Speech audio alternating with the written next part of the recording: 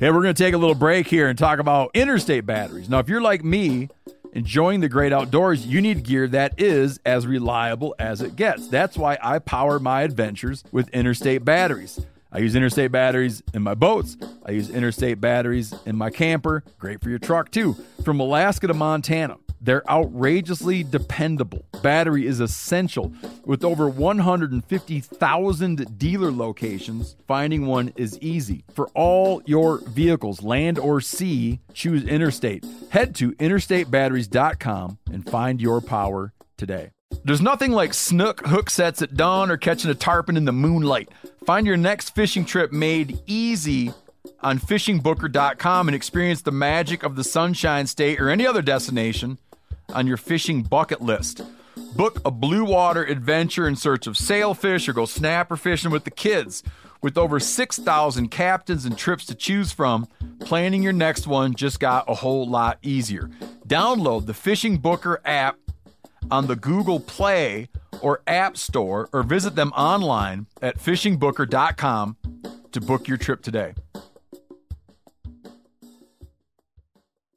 You ever get that feeling the walls closing in, the concrete jungle suffocating you? You crave some wide open spaces, the chance to connect with nature, maybe in a spot all your own. Well, head over to land.com. They've got ranches, forests, mountains, streams, you name it. Search by acreage. You can search by location. You can search by the kind of hunting and fishing you're dreaming of. Land.com. It is where the adventure begins.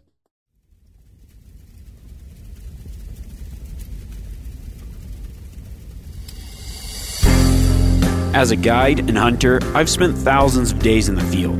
This show is about translating my hard-won experiences into tips and tactics that'll get you closer to your ultimate goal, success in the field. I'm Remy Warren. This is Cutting the Distance.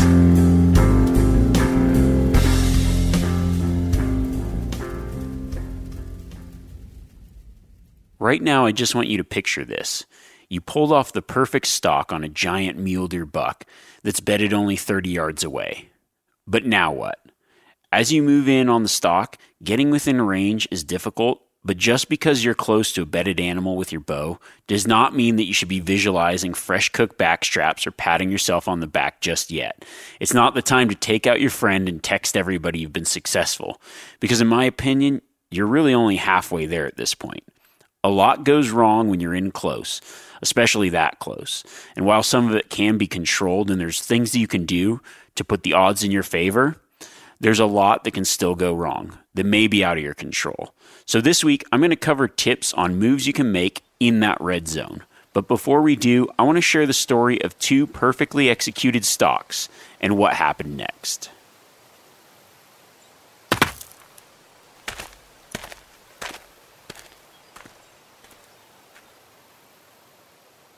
The first stalk I'm going to talk about happened in the Southern Alps of New Zealand. I was hunting tahr. I had my bow with me, and I'd spotted this really good bull that had just come off the cliffs before the evening and fed down into the tussock. Now, the tussock is like this really tall, kind of like yellow grass, and it's their primary food source. So they hang up in the cliffs in the daytime, and then I watched him walk down through the cliffs and move down to where he'd been feeding. He got in there and then just bedded down. But he moved down really late that day, so I figured I'll do my stalk while he's bedded, and then he'll get up before it gets too late and I can get a shot. I worked my way down, crawling and sliding, just keeping the hill where he couldn't see me. Now, this tussock is like, I would say almost probably knee high, maybe a little bit taller. So I couldn't even actually see him while he was bedded. As I stalked in, I'm like, just had to make good landmarks of where I thought he was, because I'm essentially stalking in this big open mountainside of grass, and I couldn't actually put eyes on the bull where he was bedded. So I get in, and then I see horn tips sticking up above the tussock. I'm like, sweet. I range it. He's within range, in that 35-yard range, something like that. Set my pin, get ready, and wait. And I'm just waiting. But as I'm waiting, I'm above him, and I know that pretty soon the thermals are going to shift, and I'm going to get winded, and that's going to be it. Also, it's fairly open, and once he stands up, if he looks my way, he might see me, but how tall the grass is and the slope of the hill, I might need to draw back and stand up, and I might be in the open to do that. So maybe if I could do something to get him to look the other direction. I'm within range. I've pulled off a perfect stalk. I'm almost thinking in my head, man, this is a done deal. This bull is so close. This is going to be awesome. He's probably one of the better ones I've been on with my bow. So I think, well, they aren't necessarily afraid of noise as much as some other animals because they live in the mountains, rocks, and other things are constantly falling. So I decide I'm going to take a rock and chuck it past him, and hoping that when it hits the ground below him, he'll stand up and kind of look down that way, giving me time to draw back, anchor in, and release. So I find a small rock and I give it a huck, and I'm trying to be as quiet as possible so he doesn't hear me behind him doing this. And the rock lands maybe, 10 yards past him in the tussock and doesn't make a lot of noise, and the bull doesn't do anything. He doesn't even react to it. So, well, okay. So I grab another rock a little bit bigger and give it a huck, and it lands. And as soon as I throw, my release is on my bow and I'm ready. As soon as that bull stands, I'm going to draw back, and this is going to be perfect. I'm thinking, okay, nothing happened. So I grab a little bit bigger rock, give that rock a huck. As soon as that rock hits the ground, that bull bolted out of there faster than you could even blink. It did not work at all. Now, I've done that rock technique before and had success. This time, I thought that was my best option. I figured it would work, and it absolutely didn't. Now I'm going to share the story of a mule deer hunt. I had spotted this good buck in this is an early season Nevada archery hunt, deer in velvet. I'm glassing for a particular deer, and on this hillside across from me, I spot a really nice buck, like a high 170 class 4x4 with a big cheater coming off one side, and he's by himself. I'm thinking, this is perfect, a solo deer that I've got a pretty good vantage. So I just sit there for most of the morning and watch him. The buck's feeding, he goes and beds, and I look at and analyze the situation. I think, all right, it's still early. There's not a lot of cover there. The sun's behind me at this point. He's going to get hot and move. Sure enough, buck gets up, moves. And he goes a long way. So I was glad that I stayed in that position and didn't stalk. So he moves and he beds again. And the spot, I'm looking at it and I'm like, man, the winds are kind of shifty. I'm just going to wait and watch this deer. I've got a great view. I've got all day. I'm going to make this play right. About an hour and a half after watching him bed, he gets up and walks to the next canyon over. He kind of drops down a little bit, and I'm just looking at where he could be going, and there's this one big juniper tree. And the juniper trees are nice because the leaves are really dense and close together, and it just provides this really dark shade. And it was good because it was kind of on this point where he'd be getting wind, and I looked and I'm like, man, please bed there, please bed there. And sure enough, that buck walks right to there and plops down in the shadows. It was perfect because there's some like rim rock cliffs behind it and like a good area to stalk down. I could use some of the rocks and made some markings of where I was going to stalk to. And this is maybe a mile or so away. So he was a ways out there, maybe even further than that, actually. Decide, all right, now it's like mid-morning, 11 o'clock. The day is heating up. The wind's perfect. There's like a good thermal that day, just especially how hot it was. It was going from high desert, get these huge temperature swings, or it might be a 40-degree temperature swing, and a lot of that picks up in that early morning, and so you get these huge thermals that just rush up the mountain. I'm like, perfect, this is going to be great. I get above him, start stalking down, and I was actually self-filming, so I had to stalk this buck twice. I'm like, one, it's a really good, mature, high-quality deer. I've got to stalk in, but I had to stalk in, and so what I was doing, because it was just really loud, rocky, almost like this volcanic type rock where you'd step on it. It's kind of like loose marbles a little bit, so kind of loud. And there's a few places where I just wanted to be extra quiet and had to stay low because the way that the cliffs came down, I couldn't go that direction. So I kind of had to pop out in a place where I thought there's a potential he could see me. So I'm crawling in, and I would leave the camera. I'd crawl up maybe 40, 50 yards at a time, drop my bow, crawl back, get my camera, crawl back up, stalk with the bow. So I end up creeping in, getting my bow to 33 yards. And that buck's bedded there. I can see his antler tips coming out from either side, like a little bit of sage, and it's just perfect. I'm like, okay, do not stand up while I'm going to get the camera. I crawl back, get the camera, crawl back up, and I get set up. I'm now within 33 yards of this buck that I've stalked twice. It was the perfect stalk on a bedded buck. I mean, I just couldn't ask for more. I position myself and I do a little bit of investigating, just to make sure that I see if I can get a shot, like sneak an arrow in there somewhere, and I can't.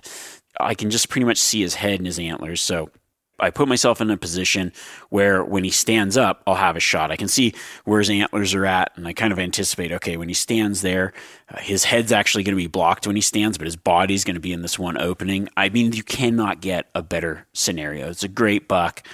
So I get set up, and I'm just waiting. Hour goes by.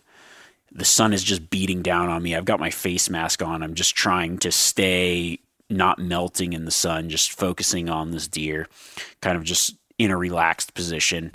Another hour goes by. Like, all right, sooner or later, the sun's going to move enough where he's going to get hot and need to stand up. And I had thought of every scenario. I thought, oh, maybe I could get a shot while he's bedded. Maybe I should toss a little rock. But I've had that work. I've had that not work. My preference is to not ever have to do that. Just wait for them, be unaware of your presence, and not try to mess it up myself. Everything's really good. All I need this buck to do is stand. And that's a field tag. I think I was like 30 yards. I had plenty of time taking pictures, texting my friend Joe, like, dude, I'm with it. It's just like, I'm right here, man. 30 yards just waiting. Been there for hours. Then I'm sitting there and I feel something, a slight tickle of wind on the back of my neck, and that deer blew out faster than that tar blew out. I waited there all day. Everything was perfect. By every measure of success, I'd done everything right. And something that I couldn't control happened, and that buck ran out. I share those two stories to say there's a lot of different options, a lot of different things you can do, and a lot of things that go wrong. So the tips that I'm going to share today are ways that when you get into range, how to just kind of swing the odds in your favor. Because even on the perfect stalk, there's a lot to manage and a lot to think about when you're in that close proximity to whatever you're stalking.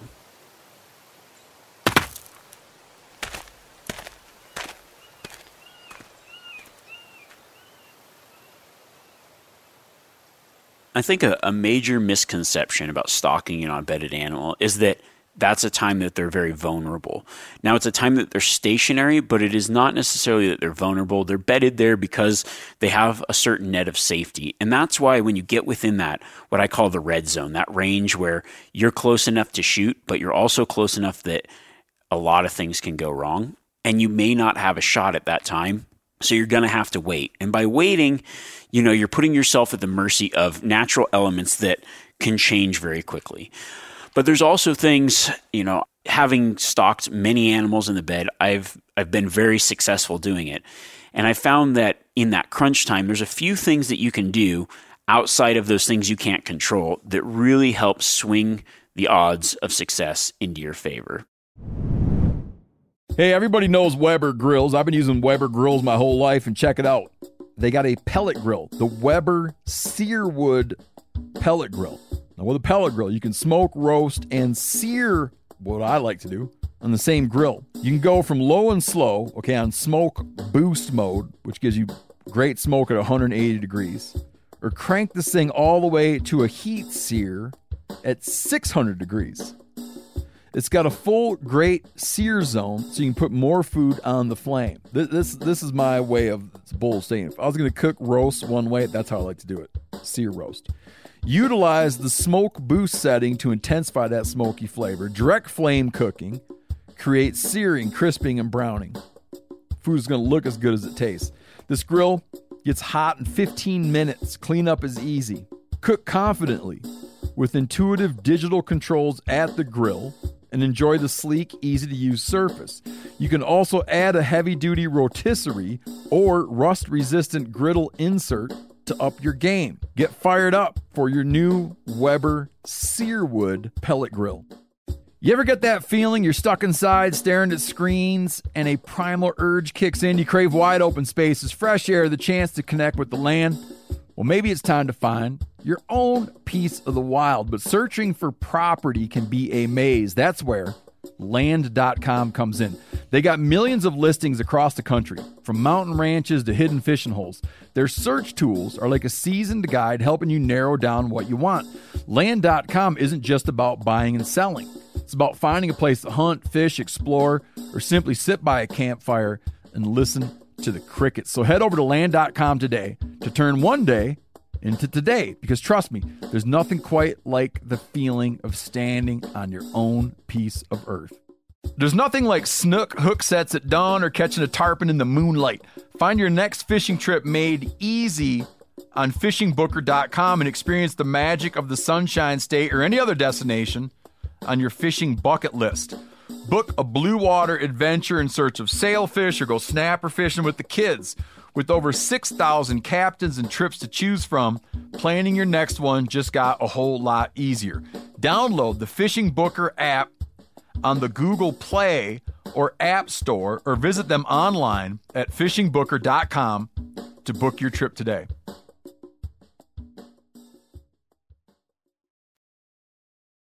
Now, before I even go too much further, my philosophy when I stock in on something bedded is my first thought is I don't want to have to wait. Part of that is because I'm slightly impatient, but the other part is I've had things like that scenario where the wind shifts and the animal runs away. Now, I think there's probably people that will tell you, oh, if shooting at a bedded animal is unethical for whatever reasons. I 100% disagree with that.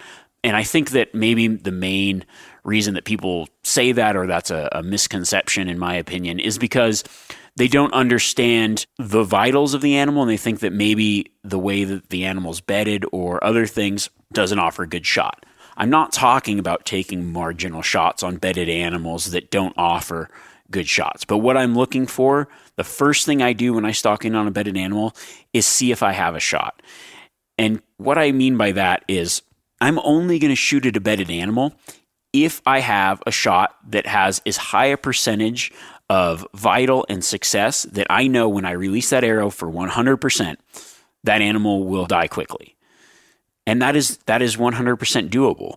It's actually, in my, when I think about it, I prefer taking that bedded shot if it's a good one, because the animal's stationary. I have time. I'm not rushed. There's not other factors in the way. I can take my time to analyze all the factors and then decide whether I'm going to shoot or wait. So as soon as I get in, I always make this shoot or wait assessment. Most of the time it ends up being wait, but there are those few times where everything's lined up just right where it can be shoot. So when you get in, the first thing you want to do is kind of analyze the situation and decide whether there's a shoot opportunity. To do that, I might be at 30 yards, but I'm going to take my time and really scrutinize how the animal's bedded, being very honest with myself and saying this is a very big decision, so everything has to be 100% right. Is the animal bedded slightly quartered to me? If it is, that's not a shot I'm going to take. On a bedded animal, that shoulder blade's going to be in the way. The vitals are going to be in an awkward position because of the way that they're laying. And so I'm going to pass. Is it bedded slightly quartering away? That might make a difference. Is it really steep downhill, or is it more flat? Am I shooting up or am I shooting down? So I'm going to factor in all these things. I'm also going to use my binoculars and really focus in on the animal, and I can start to pick apart, okay, here's where the muscles are. How is it laying on the hill? Is it laying kind of back where its lungs and heart might be rolled up? And really understanding the position of the animal, where the vitals are, and just looking up close, even at that close range, saying, okay, here's where the vitals are, here's where the bones are. Okay, I have a shot or I don't have a shot. That's the first thing that I generally do. Now, a couple tips on that. When you're within range, when you're in that red zone on a bedded animal, one of the tips that I always think about, because I've had this blow my stock many times, is being careful to shield your optics from reflection. A lot of the time, maybe the sun's out there, it's high in the sky. Every time you raise up your rangefinder or binoculars, you run the risk of the sun hitting the lens and then throwing out almost like a signaling mirror flash that can go into the dark shadows of where it's bedded or somewhere else and catch the eye of the animal. So every time I raise my optics up, I make sure that they're shielded, they're covered with shade, and nothing's going to reflect off that lens. Because even if the animal can't see you, that flash can travel airplanes can see that flash from 10,000 feet above. So it's not unexpected for a deer to catch that in the peripheral vision. That's something that you just definitely want to be careful of when you're in that red zone.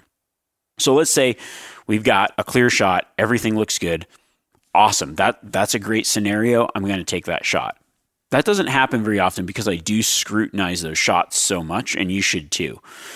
But so now the option is to say, now we can't take a shot. We got to wait. What you're waiting for is you're waiting for that opportunity. And that opportunity normally arises when the animal stands up. So right now, I'm just going to run through my process when I get within range on a wait scenario. The first thing I got to tell myself is I got to be patient. I need to be patient enough to give that animal time to naturally stand and give me a shot. And I go in with the mindset that the sun might be beating down on me. I might be there for hours, but I'm already this far, and this is how I'm going to be successful. So you just have to get your mindset of be ready to wait. And when I'm stalking in on a bedded animal, I go in with that mindset every time. Hey, I got to be ready to wait. You're going to stalk in, and then you're going to be patient. As soon as I get within that range of where I'm going to shoot from, where I'm going to sit and wait, I probably won't be able to stand up. So I'm going to set my body in a position where my knees are perpendicular to the line of the deer. So it's like, to describe it a little bit better, think about yourself shooting at a target. Your legs are, like if you drew a line from your toe tips, they should be pointing toward the target.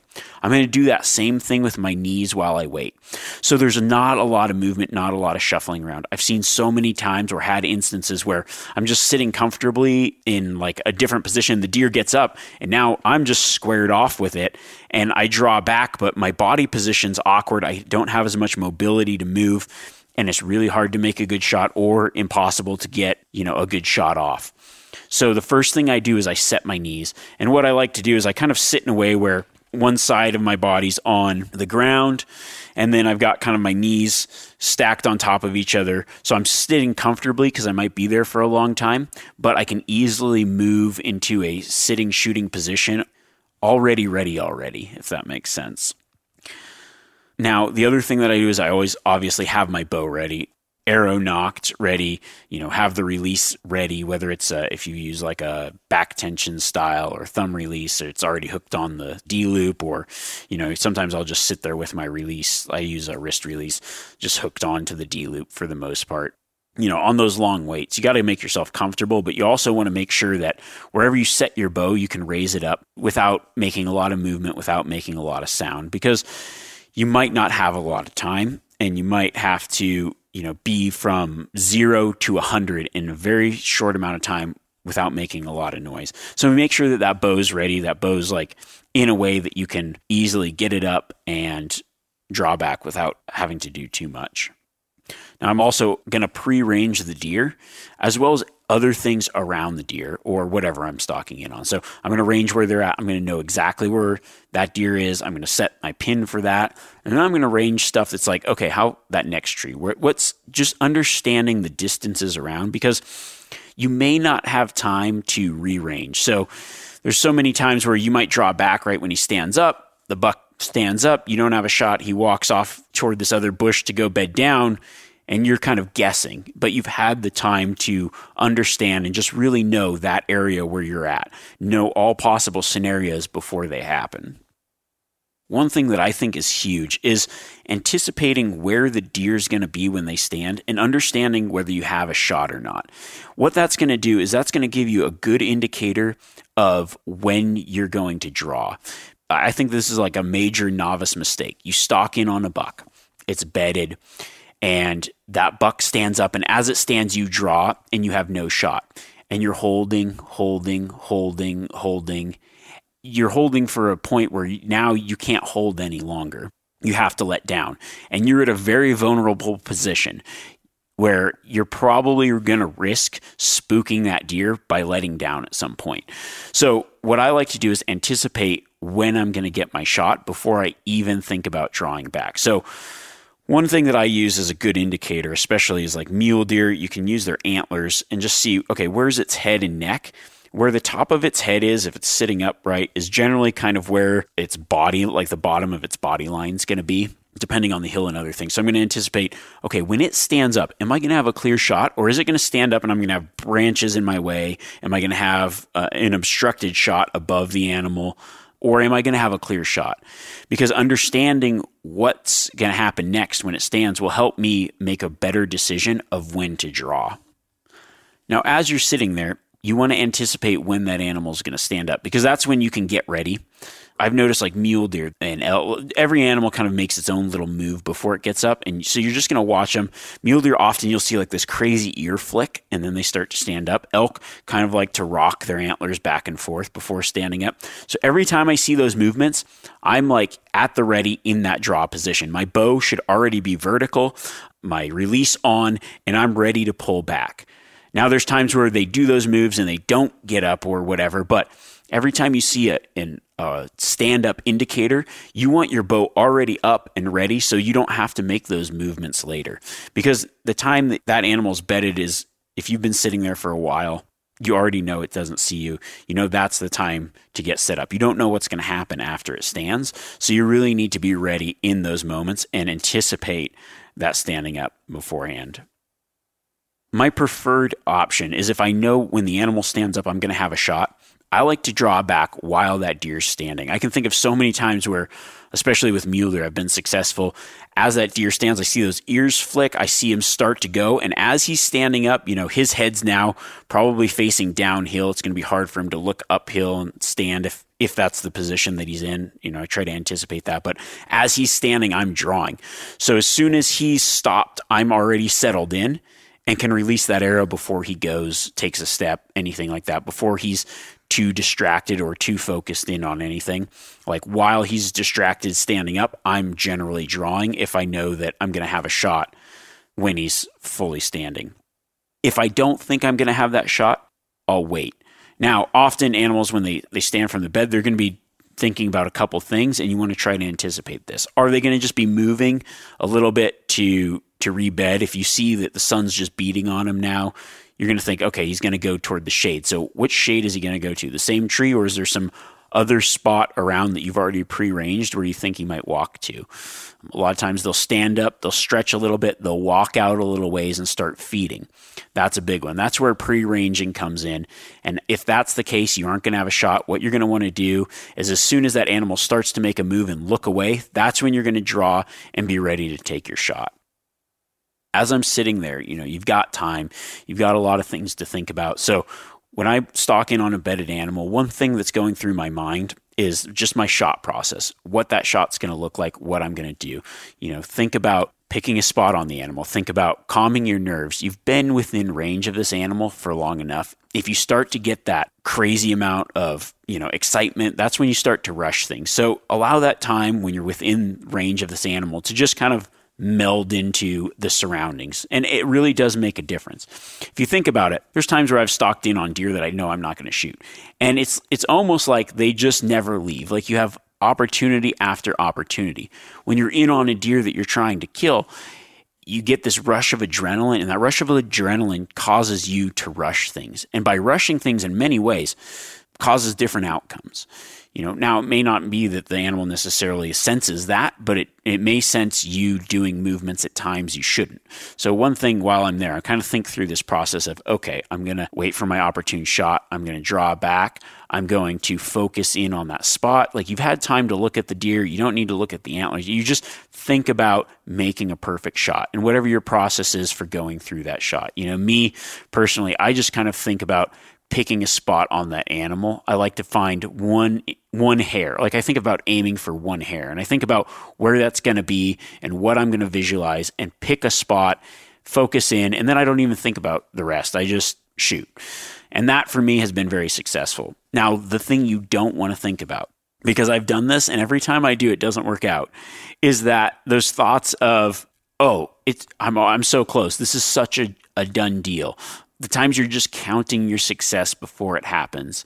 Every time you do that, you literally shoot yourself in the foot, because there's this psychological thing of when you think something's easy, you don't take all the precautions that you need to take. You get lax, you sit funny, and then things go wrong, and they go wrong really fast. So if I keep that mindset of it's still difficult, I'm not there yet, I need to follow through, think about the plans and the execution, not how close I am. And when that deer stands up, oh, this is just such a done deal. Backstraps tonight, baby. That's every time I start thinking about that, thinking about how I'm going to take a field photo or who I'm going to text first, I know it's not going to work out at that point. But it's because in my mind I get lax, and you just end up doing things that aren't focused in on the exact task at hand. There are so many facets to spot and stock hunting, and there's so many different scenarios, but just having this type of information I think is really going to help you if you encounter maybe a new situation that you haven't seen, or maybe you've done this a million times, but just kind of thinking through a few of these things that I go through every stock. I found that as I got better at understanding the things that went wrong, I became a lot better at making things go right. And that's just time in the field and understanding what to do in certain scenarios. And I'm really thankful for that, having that opportunity. There are a lot of stocks that don't work out or things go wrong that you can't control, but I try to limit the things that I can control from going wrong. You've already got so much stacked against you. Doing something like not being ready for when the animal stands up, not having your body in the right position, not accounting for this or that. In crunch time, just one little mistake there could mean, the difference between getting a shot and not. So I try to control all those little things. And I think by just kind of understanding some of the little nuances like that, even just shielding your optics from the sun and stuff like that, you're going to be a lot more successful in the long run. And you're minimizing your chance to mess something up. And that's what this is all about. I hope you've enjoyed a little bit of this kind of, I guess it would be like a 3-week thing on spot and stock tactics. So if you missed any of the other two, we talked about cutting off, we talked about, planning your stock on a bedded animal, and then now obviously getting within range and what to do when you're in the red zone. So if you missed any of those, feel free to go back. If you got friends or whatever you think you enjoy this podcast, please, I appreciate the support from everyone, share it, and I really appreciate that.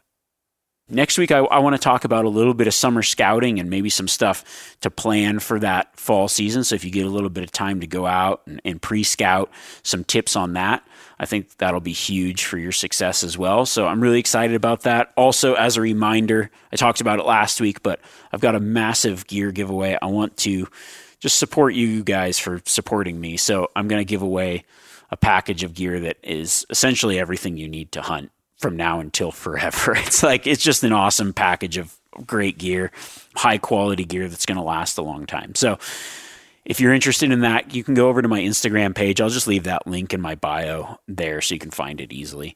And yeah, I'm super excited for this season coming up. I'm excited for you guys to share your success with me.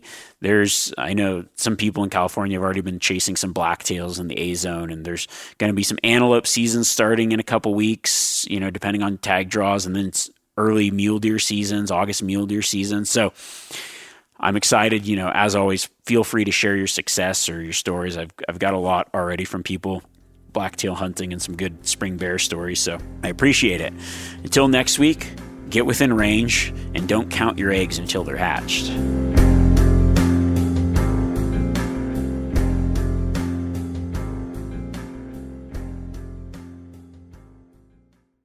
You ever get that feeling the walls closing in, the concrete jungle suffocating you? You crave some wide open spaces, the chance to connect with nature, maybe in a spot all your own. Well, head over to land.com. They've got ranches, forests, mountains, streams, you name it. Search by acreage. You can search by location. You can search by the kind of hunting and fishing you're dreaming of. Land.com. It is where the adventure begins. Hey, if you guys like to cook outdoors, and you oughta, you should check out the Weber Slate rust-resistant griddle. So this is a carbon steel cooktop that's safe for metal tools. It's pre-seasoned with food-safe oils and ready to cook on right out of the box. It's the griddle that stays ready not rusty. This griddle heats evenly edge to edge, reaching all the way up to 500 degrees. Get fired up for your new Weber Slate rust-resistant griddle.